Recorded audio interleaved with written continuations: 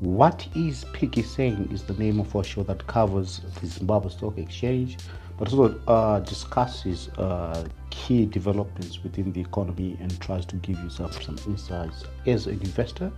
So today, the 21st of October 2019, it was pretty much an ordinary trading session. Is something that we are used to now. Trading volumes in value remain quite depressed because of liquidity constraints.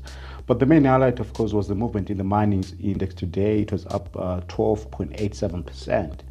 It was boosted by gains in Bindura and Rio Zim.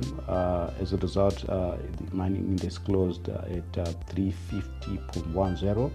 But on the industrial side, we saw slight gains, especially in the blue chips that helped the main index to go up, really. So there were gains in your Econet, Insco, Oldmutual, and Citco International.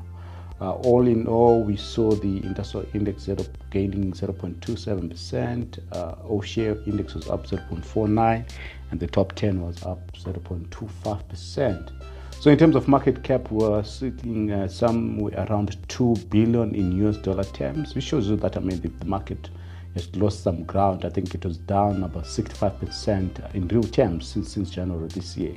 So this also creates an interesting buying opportunity. For example, some of the share prices have moved more than 60% in terms of just comparing the USD values last year up to this time.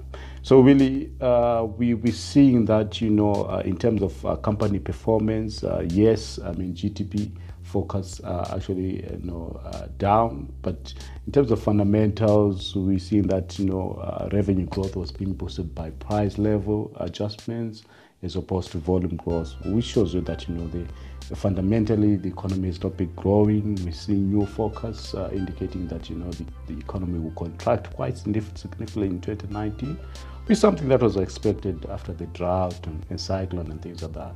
However, in all this chaos, there are also opportunities to buy some of the well-managed companies, your Delta, Cassava. I think there's a long-term opportunity in some of the stocks despite the macroeconomic headwinds that we see.